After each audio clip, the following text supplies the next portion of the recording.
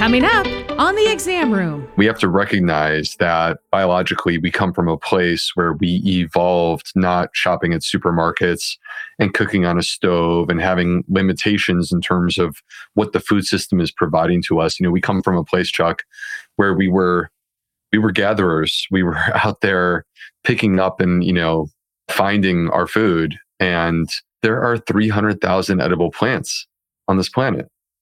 And we were consuming a wide variety of them. And now here we are, and our food system wants to kind of contract this down to 70 or 75% of the calories that come from plants in your supermarket come from just 3 plants, wheat, corn, and soy. And that's not trashing those foods, by the way, wheat, corn, and soy specifically. It's more so that our food system is trying to consolidate into a limited number of plants. So if we want to eat a wide variety, it has to come from us. We have to be the ones to make that choice.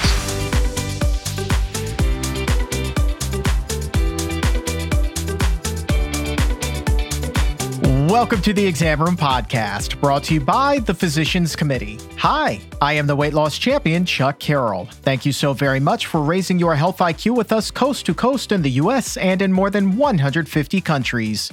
Hi to everyone listening in Hartford, Connecticut, Goodyear, Arizona, and Surat, India. Wherever you are, we appreciate you helping to make the world a healthier place. This is episode 59 of season 6, number 455 overall. Variety is the spice of life. But when it comes to food, could it also be the spice of a healthy life? How many different foods should you be eating? You need one nutrient from this food and another from that food, and you do that a bunch of times over and over, and the thought is that you get everything you need from eating a well-balanced diet, and that will keep you healthy. So today we are going to try to quantify that with the gut health MD himself, Dr. B, the fiber-fueled king. Dr. Will Bulsiewicz is back with us. He was my guest on the Exam Room Live this week. So, interesting conversation as we try to really crunch numbers here. But then beyond that, it's not really all that simple because we get into another conversation about what constitutes a food in the first place. We were talking about ultra-processed food and whether the corn that's found in something like Doritos would even count on your weekly tally. And to that end, do spices count?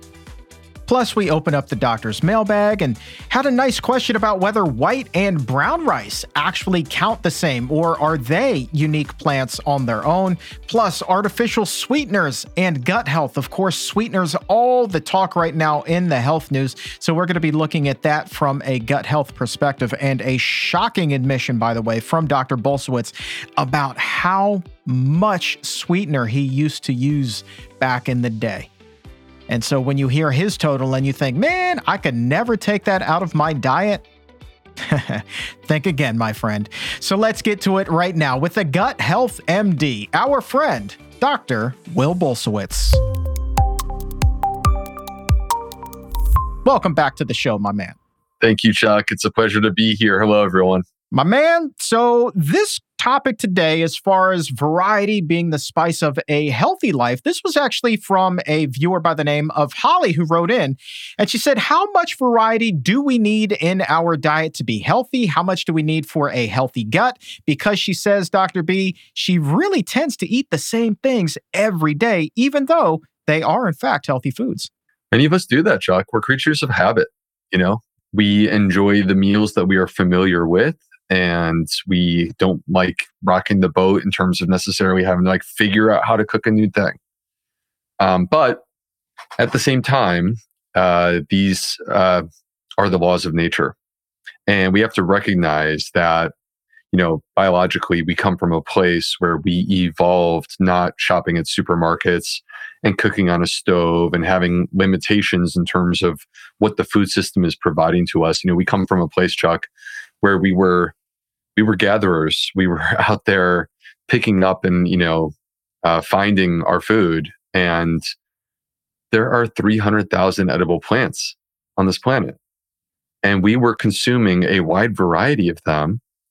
And now here we are, and our food system wants to kind of contract this down to 70 or 75% of the calories that come from plants in your supermarket come from just 3 plants: wheat, corn, and soy. And that's not trashing those foods, by the way. Wheat, corn, and soy specifically. It's more so that our food system is trying to consolidate into a limited number of plants. So if we want to eat a wide variety, it has to come from us. We have to be the ones to make that choice. All right. Now let's quantify that. So you've got wheat, corn, soy. That's 3. But I'm guessing, man, to really maximize that health, get it to the next level, you're going to need that by many multiples here. I've seen the number 30 thrown around quite a bit when it comes to diversity in the diet. Is that the magic number every 7 days? Yeah. So let's talk about that. That's a very good question. In some ways, this is the magic number. It's nice to sort of, in your mind, have a threshold of where you're trying to get to. This is coming from the actual science that shows us that eating a wide variety is, in fact, the right choice in terms of supporting a healthy gut. We're talking about the American Gut Project, Chuck. Any person who's read one of my books, or you've listened to me on podcasts, or frankly have been tuning into the exam room and the conversations that you and I have, they've heard me talk about diversity of plants.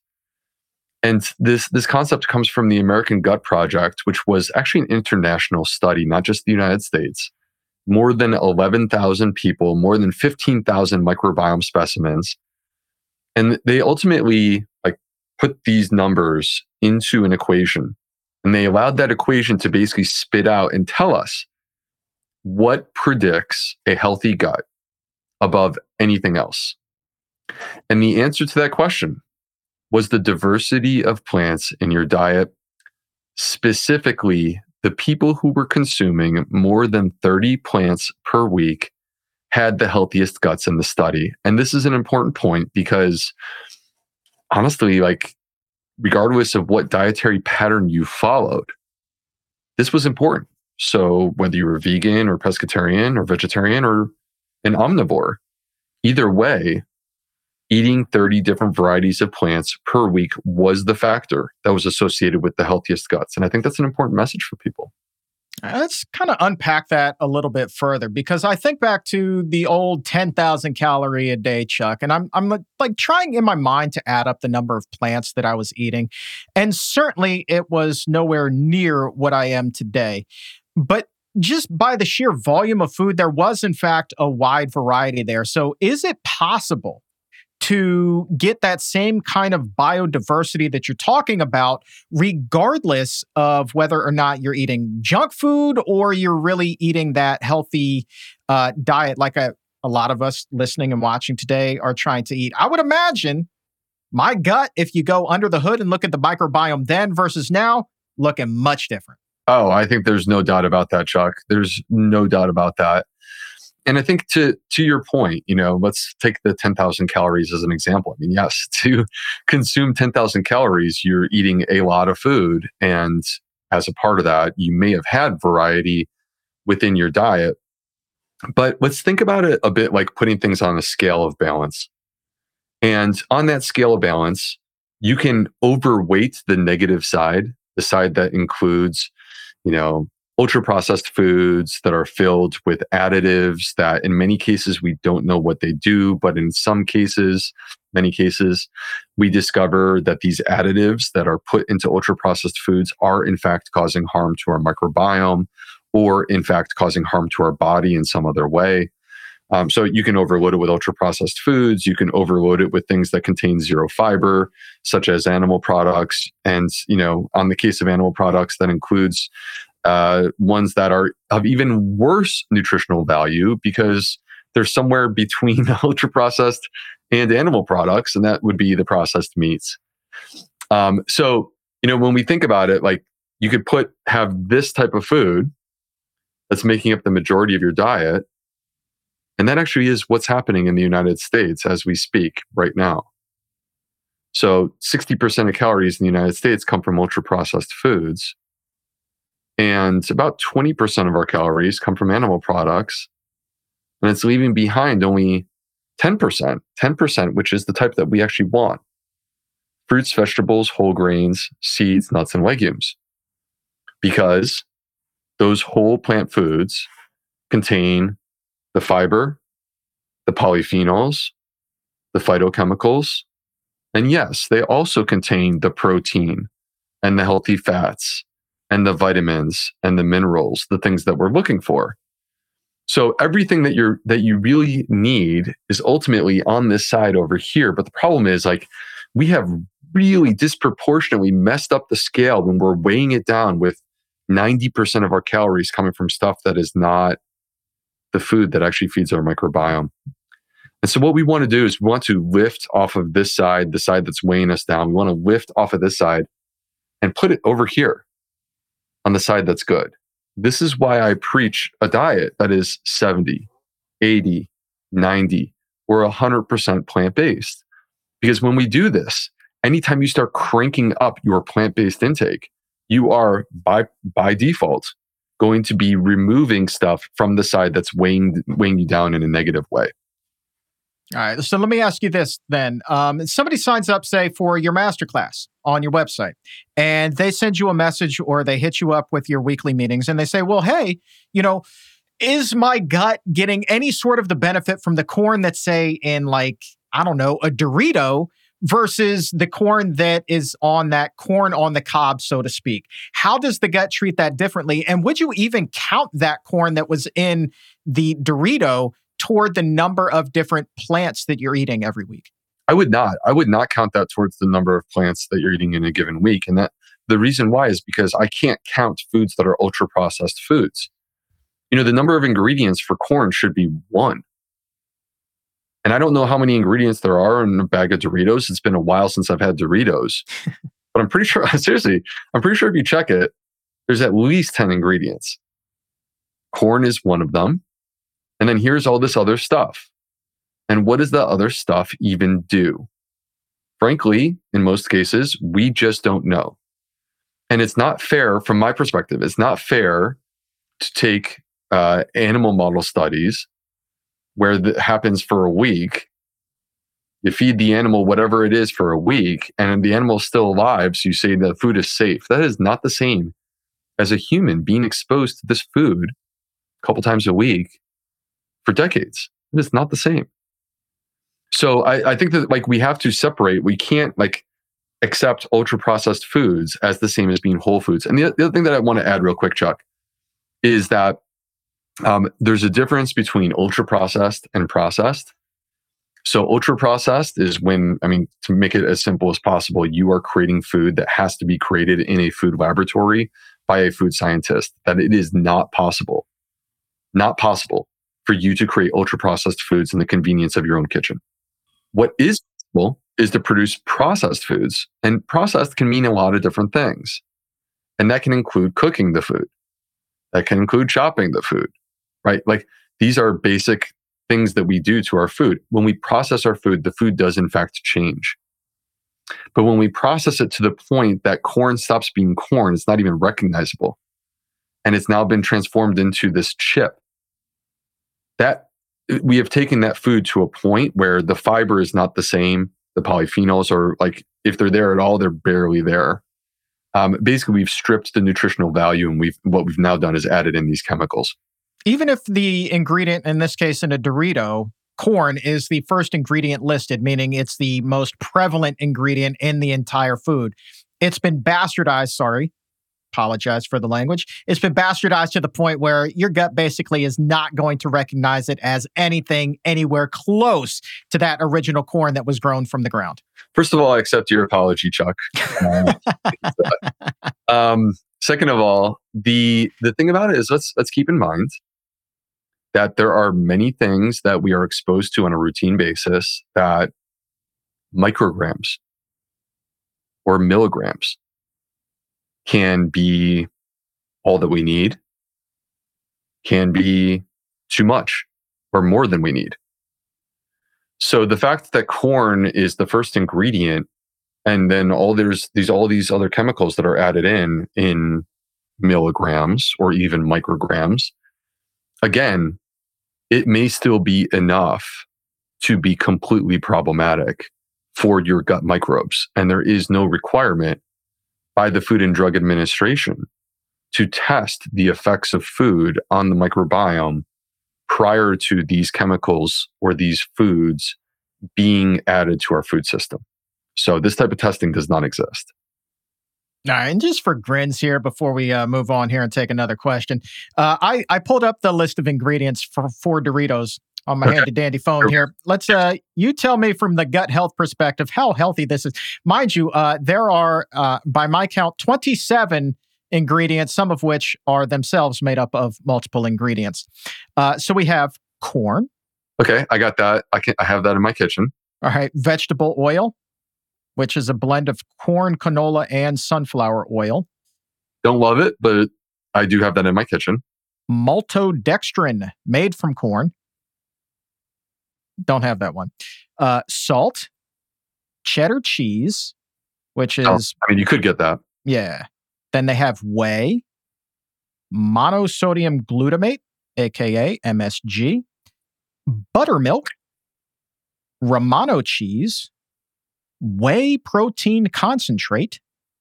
It's unnatural. You have to be able to, you can get that, but it's unnatural. Onion powder, corn flour.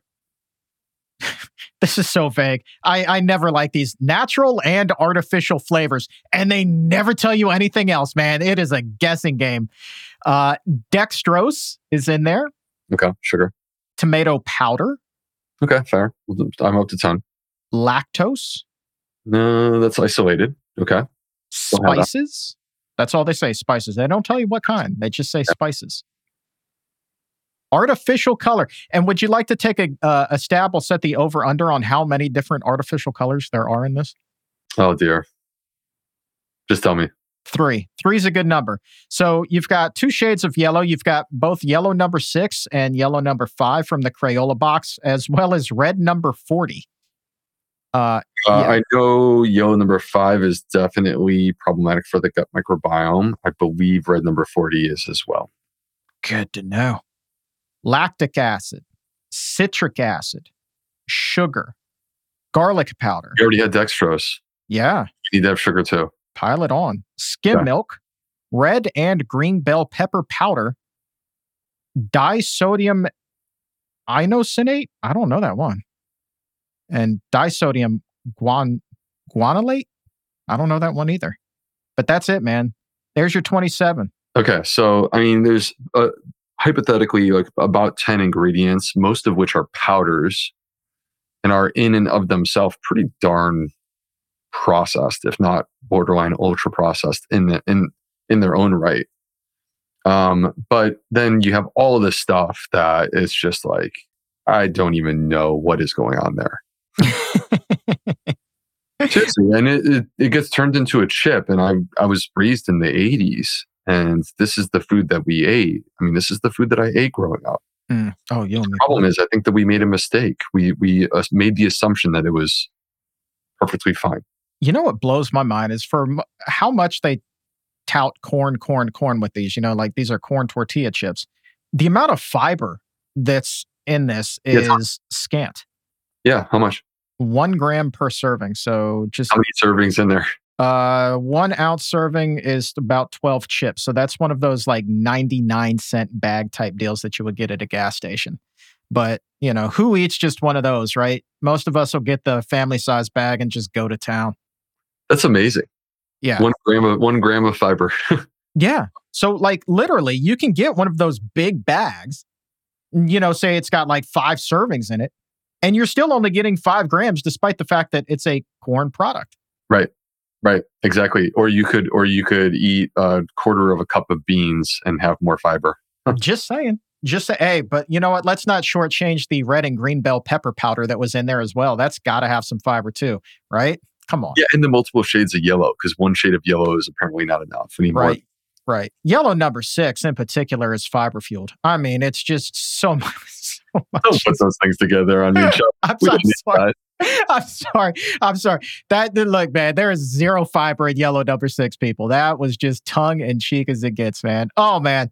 So bottom line is this, right? Somebody starts to work with you and somebody wants to clean up their health, Dr. B. And they're like, all right, Right now, even though I eat a pretty healthy diet, I'm really only eating about 15 or so different plants a week. How would you recommend them beginning to introduce and ramping up that amount where you're like, well, just double it up. Variety is the spice of life. Just go crazy and see what you like. Or have you found that a more methodical approach to ramping things up is the best approach? Well, first of all, I'm very open to the fact that there are many different approaches to this question that you're asking me. And certain people, what makes sense to me may not make sense to everyone. There's some people who are like, I want to go all in all at once. Right? And if that's the way you are, then go for it. We want more plants. What I don't want is I don't want you to start aggressively transforming your diet and then not feeling well because it was sort of too much of a change too fast. Not feeling well and then being like, oh, this plant-based thing, like Dr. B is full of it. Dr. B has told me to eat this diet thinking it's going to improve my gut and it's made my gut less healthy.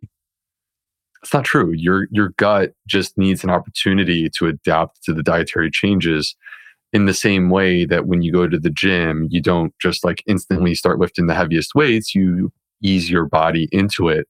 You work towards that goal over a period of time. So, Chuck, if you're the type of person who's eating 15 plants per week, I want you to know, first of all, that's about 3 times more than I was eating about 10 years ago.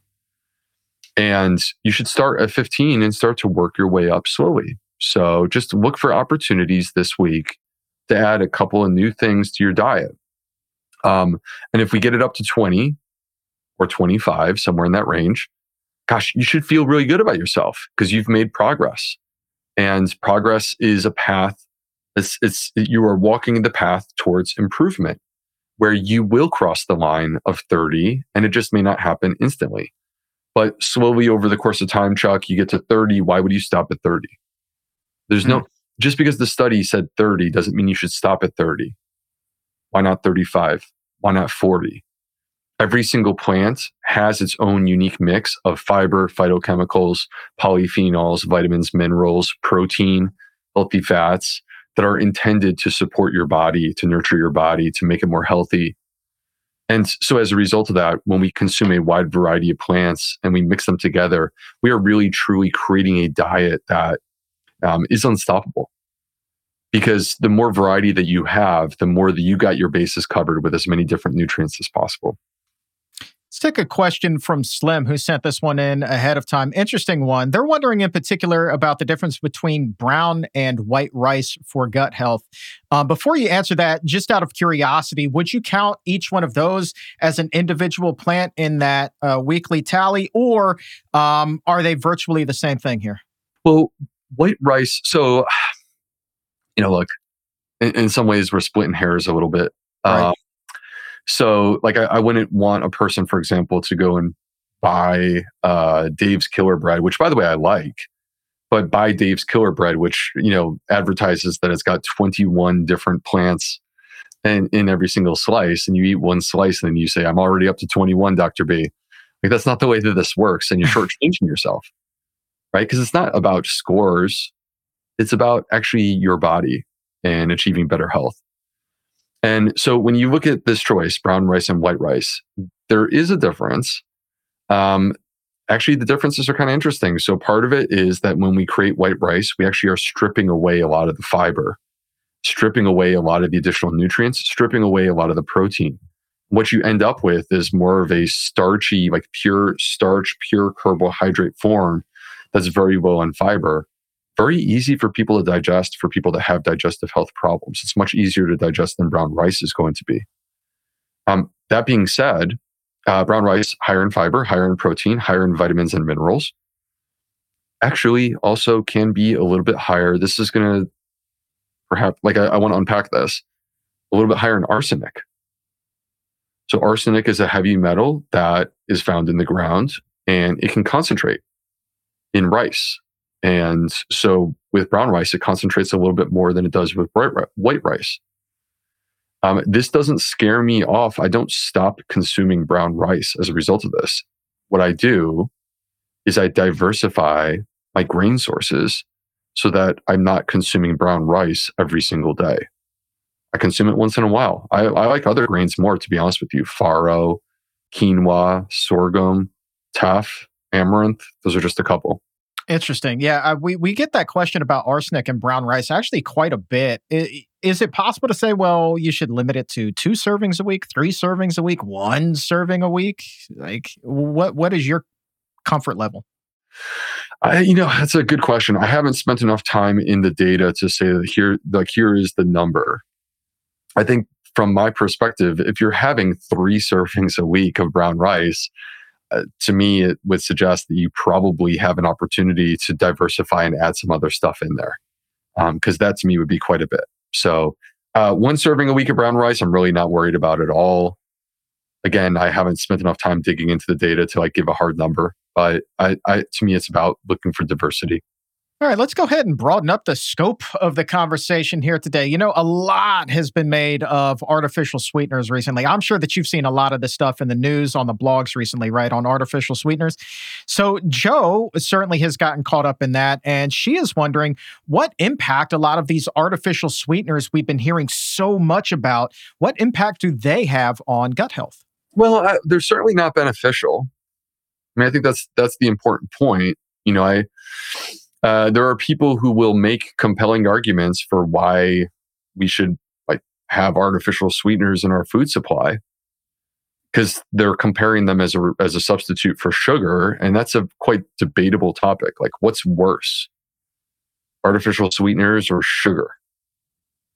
And that, to me, that question is a bit silly. Why either? Why do we have to go there? Why can't we go without? Why can't we look at more whole food based alternatives?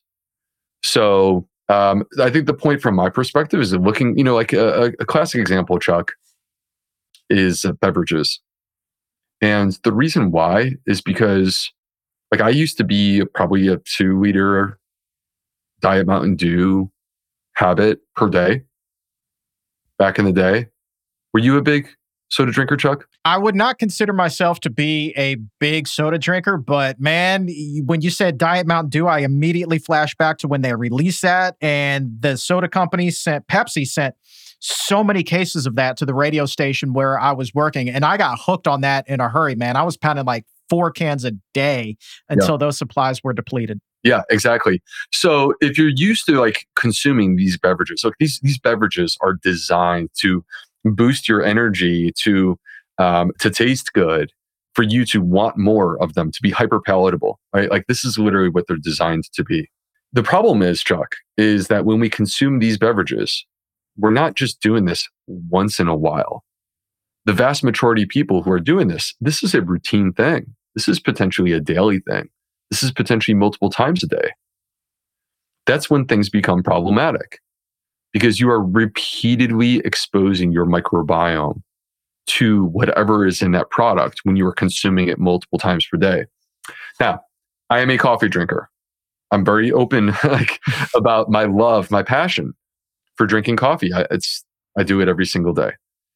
There are some people, by the way, who it's not for them, and I get that, and we can talk about that if you want to. But the key here is that I used to be 2 to 3 packets of Splenda every single day in every single coffee drink. And that was, if you started adding it up at the end of a week, just in my coffee consumption, we're talking about double digits exposure to Splenda during the course of a week. And I got rid of it. And at first, I didn't really like it when I got rid of it, because my body was very adapted to the taste of sweetness. That's what I wanted. That's what I was craving. So it took me a while to get used to the bitterness without that sweetness being there. But honestly, once I adapted to it, it took me probably 6 weeks. I never turned back. I actually have zero interest or zero desire to add those sweeteners to my coffee. So now I can enjoy coffee in its native state, several cups per day. And I'm actually providing my gut microbiome with polyphenols, healthy acids, and believe it or not, fiber. There's actually soluble fiber in coffee. So it has gone from an unhealthy beverage to a completely healthy beverage. This is my point, is that wherever possible, look, the once in a while treat is not my concern. My concern is the stuff that you're doing on a daily basis. That's where it becomes an issue. Yeah, it's funny how your taste buds change over time. Like literally before we sat down today, I was getting a haircut and my stylist was telling me, he shocked me when it was like, yeah, man, I went back and I watched a couple of episodes that you did with, what's that doctor's name? He's got that book, Fiber Fueled. I was like, Bulsiewicz? He's like, yeah, I love that guy. I was like, cool. And he starts talking about how because of something you said, he started pulling half and half out of his coffee, and now he just drinks it black, but it took him time to get adjusted to it. But he said, I was like, but you know what? Did you find that you kind of have a more sophisticated palate now with the different types of roasts, and you have a greater appreciation for the coffee because you're actually tasting the bean now? He's like, yeah, absolutely I do.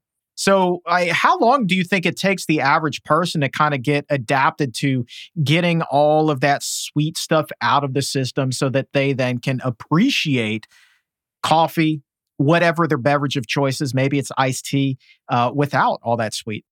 My experience is typically somewhere in the range of 4 to 8 weeks is what it takes a person to sort of start to change their taste buds. And I can't say that this is proven in the microbiome science. There is some animal model stuff that suggests this.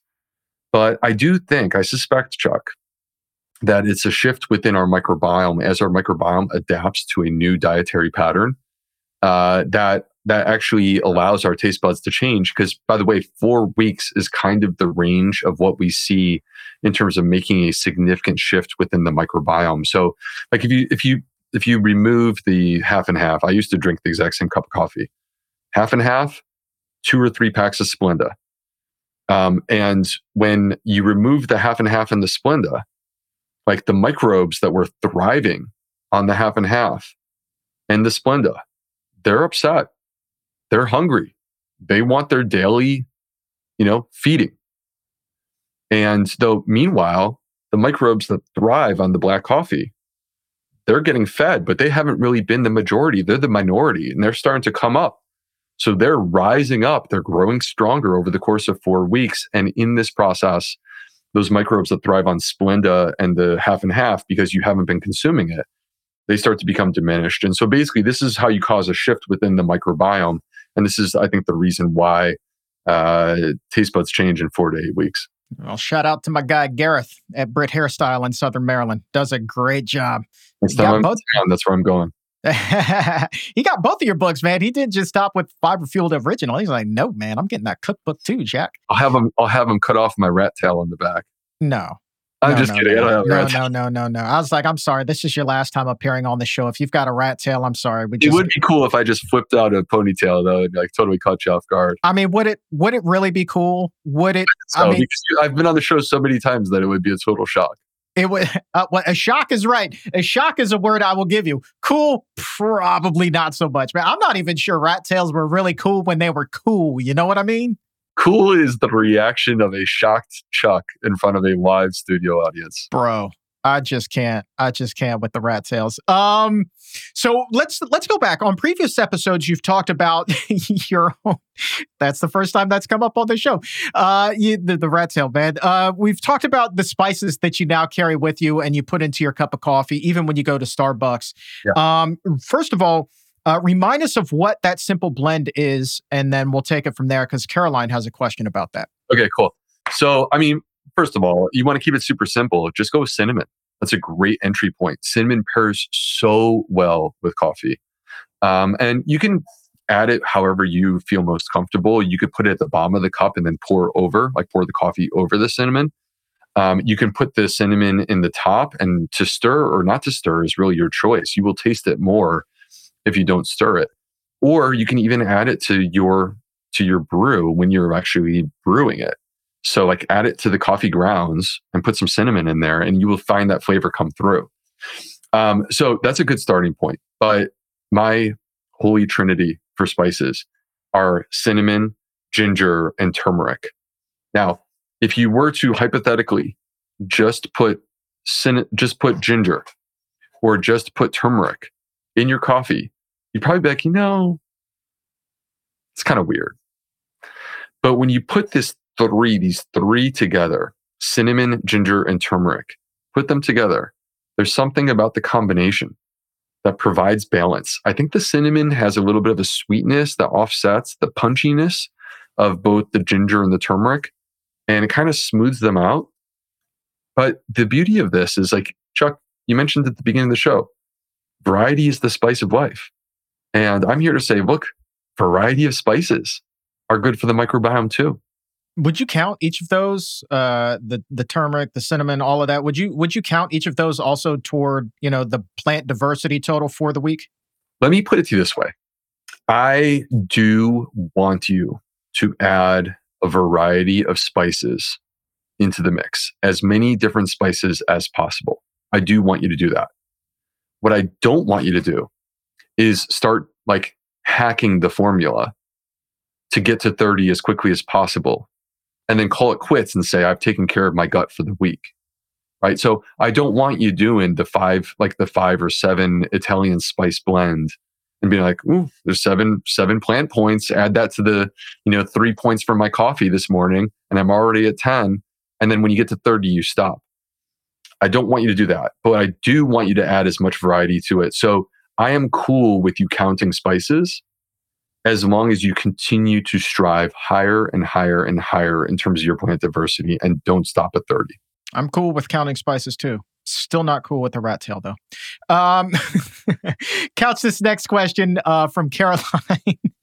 We're going to couch this next one with, please work with your primary care physician when you're trying to make some changes to your diet, your health, especially when you start to notice like some things change.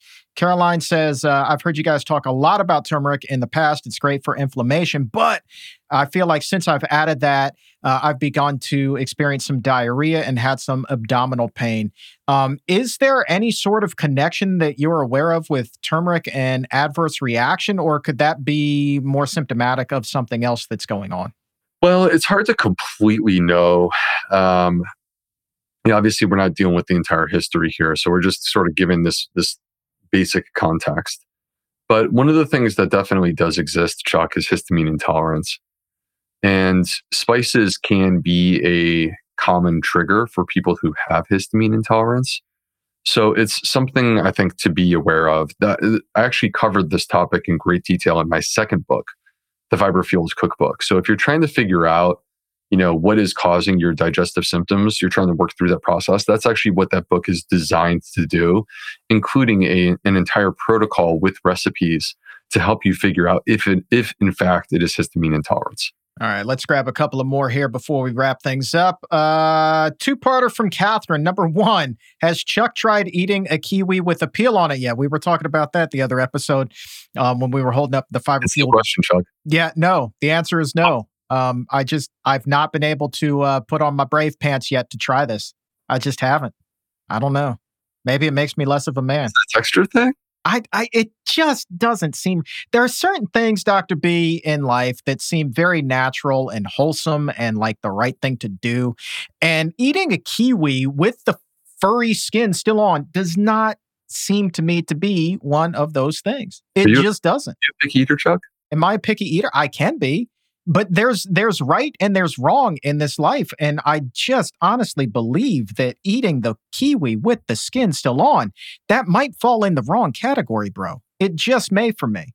It may be right for a lot of other people, but in my personal 2 buckets, right and wrong, I'm pretty sure the kiwi's going over here with the skin on. I mean, it's one of these things, Chuck, it's like when people are doing the paleo diet and they're like, I'm not going to eat beans. I'm not going to eat whole grains. I'm like, give those beans, give those whole grains to me. I will gladly take the longer life expectancy, lower risk of heart disease, lower risk of cancer from you.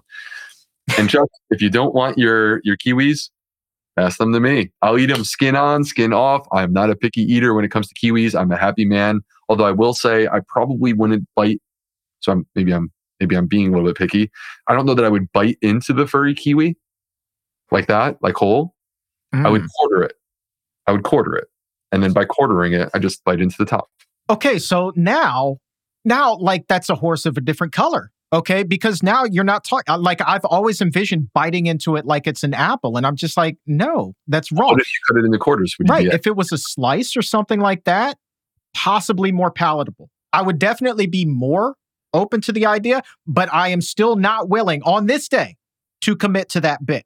Just can't say that I'm ready. Palatable is about the most wishy-washy comment I've ever heard about whether a food is palatable. I'm couching it. This is true. But it just, for the love of Pearl, people, hit me up on Instagram, on Threads now, at Chuck Carroll WLC. Hit up Dr. B there too. Just be like, look, thumbs up, thumbs down with the kiwi with the skin. I don't know. I'm curious to know where the exam roomies fall with all of this, to be perfectly honest with you. I think we're living in a divided country when it comes to the kiwi, my friend. Let us know, you guys. Let us know what you think about the kiwi. Is it skin on, skin off? Is it no kiwi at all? My thing is kiwis, man. I like them, but apparently not everyone does. I'm a fan of the kiwi. The skin, man, the skin. But the same way, I cannot see eating an apple without skin either. Right? Got to have the skin on. So the kiwi's just the exact opposite. I don't know. Do what's good for you. I don't know. Maybe we can turn it into a fundraiser.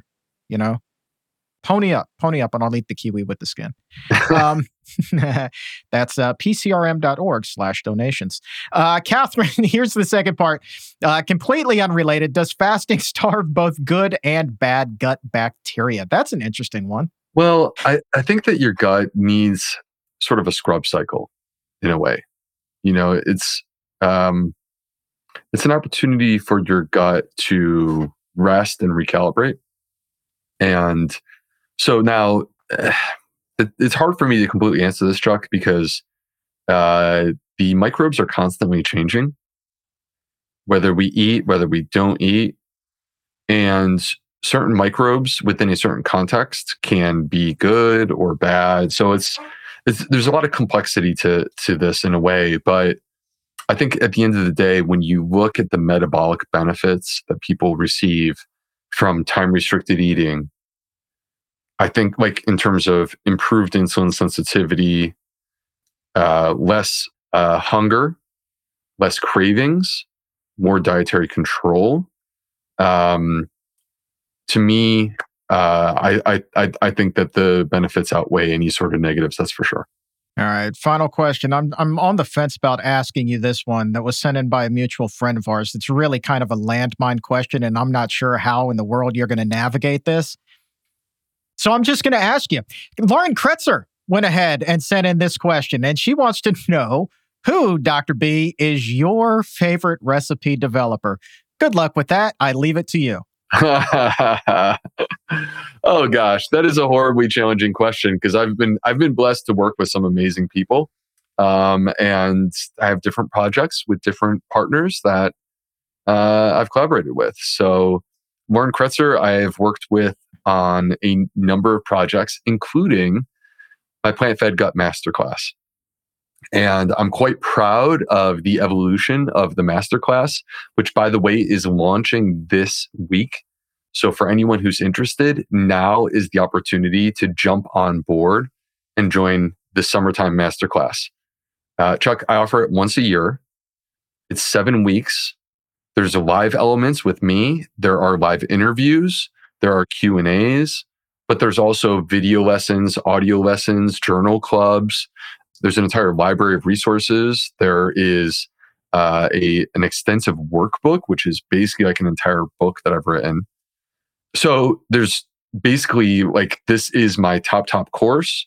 And as a part of this course, Lauren has developed 27 unique recipes that you will not find anywhere else. And they are spectacular. So all I can say is for those who are interested, come check out the Plant-Fed Gut Masterclass, as you're showing there, Chuck, and hope to see a couple of you in the class of 2023. Absolutely. And look, we've dropped a link to that registration right now in the show description or in the episode notes if you're listening to the podcast. Absolutely want to link up with that. By the way, Lauren Kretzer, is also going to be at the big live show in New York City. If you're watching this on day one, then it's tonight, July 12th in New York City. Lauren Kretzer will be joining us in New York with myself. Dr. Neil Barnard's going to be there. Rip Esselstyn, he's going to be there. Dr. Rob Osfeld, Dr. Michelle McMacken. So many wonderful people are going to be in attendance that night, man. It's going to be amazing. Bro, I really wish from the bottom of my heart that you could be there as well, man. It would just be an epic night. And you would be the icing on that delicious plant-based cake, bro. I mean, we have to do it. I definitely think this needs to happen. I think so too. Great group, though, for sure. That's an amazing group of people. Oh, yeah, man. So look, right below the registration for the masterclass is the link to get your tickets. Maybe we can squeeze one or two more people still in if you're in the New York area. So go on and click that pcrm.org/events or click that link. And definitely want to get in Dr. B's masterclass. And I know the people who have gone through your masterclass, man, I mean, they just rave about it. For anybody to get like 95 to 98% thumbs up, would recommend this, would do it again type reviews, I mean, that's really saying something. Yeah, well, I mean, that's what really ultimately matters to me is like the measure of success is this making an impact? Is this helping people? Would they ask or recommend this to their friend? And what I've consistently had through the years, through the classes that have come through my program is 95 to 98% of people, the answer is yes, they would recommend to their friend. And then, what I always say in the very beginning is that everyone is going to have their aha moment. And it's just a question of when. And the amazing thing, Chuck, is that that's what this masterclass delivers is aha moments. People who are finding what they're looking for. There is this moment that exists within the course where all of a sudden the light bulb goes off and they discover what they've been missing, what they've been looking for. And that to me is like very, very special. I love when that happens because I get to witness it myself. I'm there as a part of it. Eureka, baby. And like you went through that transformation with your own diet. So you know what these guys and gals are going through themselves, man. And you know how rewarding it can be once you break through, have that aha moment and come out on the other side, man. It is a rich kind of wonderful. Yeah. And the gut is so connected to so many facets of what's, sort of critical to our health. I mean, we're talking about obviously digestion, which is access to nutrients, which is like it's our life force. But beyond that, our metabolism, our immune system, our hormones, our mood, our brain health, even the expression of our genetic code. Basically, you are rising the tide.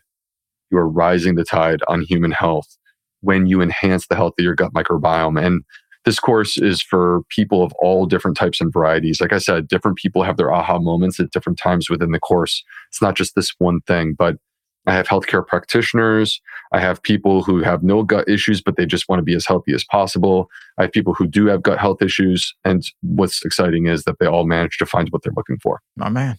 All right. Well, here's the deal again. Masterclass, click that link. You will not regret it. Guaranteed, my friends. Dr. B, we got a lot more still to talk about, but we're fresh out of time today. So what I want to do is put a pin on the conversation for now. Bring you back again in about a month and we'll ride some more, my man.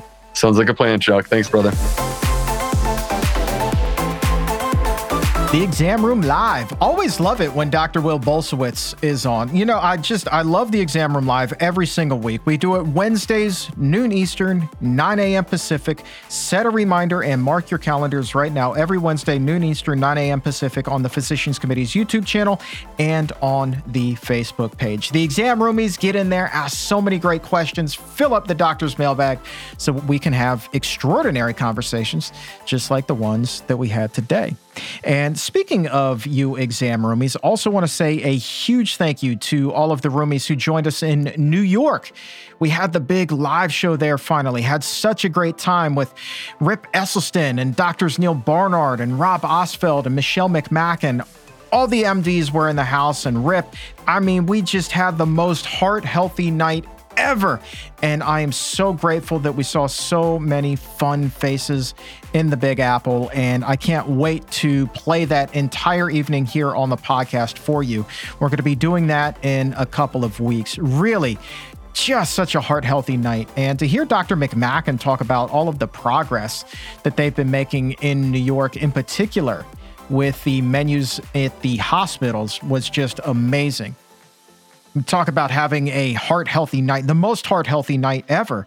Well, a lot of people, heart disease being the leading cause of death in this country, go to the hospital because their hearts are in such bad shape. But then the menus they have there, hamburgers and french fries and barbecues, grilled cheese sandwiches. It's like, really? Is that really what we want to be serving people as they're trying to recover from something as sinister as a heart attack? It's not really going to be doing them much of a favor at all. So they're really shaking things up, Dr. McMacken and everything that Mayor Eric Adams and his team are doing there. It's just extraordinary. Just extraordinary. So I can't wait for you to hear the entire conversation. We're going to be releasing that here on the podcast in the next couple of weeks. Also coming up here on the show, the Exam Room Live next week on the 19th, Dr. Neil Barnard will be my guest here, so get your questions ready. And then the following Wednesday, Dr. Jim Loomis from the Doc and Chef and the Game Changers. He will be joining us on Wednesday, July 26th, the head of the International Conference on Nutrition and Medicine. And that's going down August 10th through 12th in Washington, D.C. So really would love for you to join us for that as well.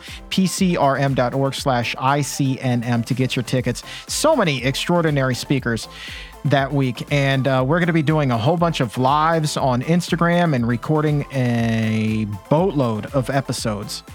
A boatload. Y'all, we're going to have so much great stuff to talk about. So ICNM August 10th through 12th, PCRM.org/ICNM to lock in your seats. Also coming up on the show, Doug Evans, the Sprout Master. He's going to be on soon. Samantha Harris, our favorite Emmy Award-winning broadcaster. She's going to be back here. And then also had the opportunity to speak with someone who the Washington Post has dubbed the vegan Forrest Gump. And this is a gentleman by the name of Timmy Zoe. And Timmy, quite literally, just as Forrest did all those years ago in the movie, he ran across the entire country, started at the Venice Beach Pier in California and finished up in Central Park in New York. Such a cool story, a vegan runner, and man, this kid is in his early 20s. I can't wait to see what the future holds for him. So interesting conversation with Timmy on the way as well. But before we get to any of that, don't forget to sign up for Dr. Bulsiewicz's masterclass. Remember, you can lock in your space for that at theplantfedgut.com. And one final ask, if you haven't already done so, please go ahead and follow the Exam Room Podcast by the Physicians Committee on Apple Podcast or subscribe on Spotify, wherever it is that you get your shows. And when you do that, please also leave a 5-star rating. That's how we continue to put all of this extraordinary, potentially life-saving information out there to the people who need it the most. So if you could just take a minute to do that right now, we would be eternally grateful. And in the review, if you tell us a little bit about your own health story and how your own health is improved, we may be able to feature that here on the show as well. Links to everything, how to do that right now, are in the episode notes. But for today, my friends, that is going to wrap things up. I want to say thank you one more time indeed to the Pharaoh of Fiber, the Prince of Poop, my dear friend, Dr. Will Bulsiewicz, for being here and raising our health IQs. And for everyone at the Physicians Committee, I am the weight loss champion, Chuck Carroll. Thank you so very much for listening. And remember, as always, keep it plant-based.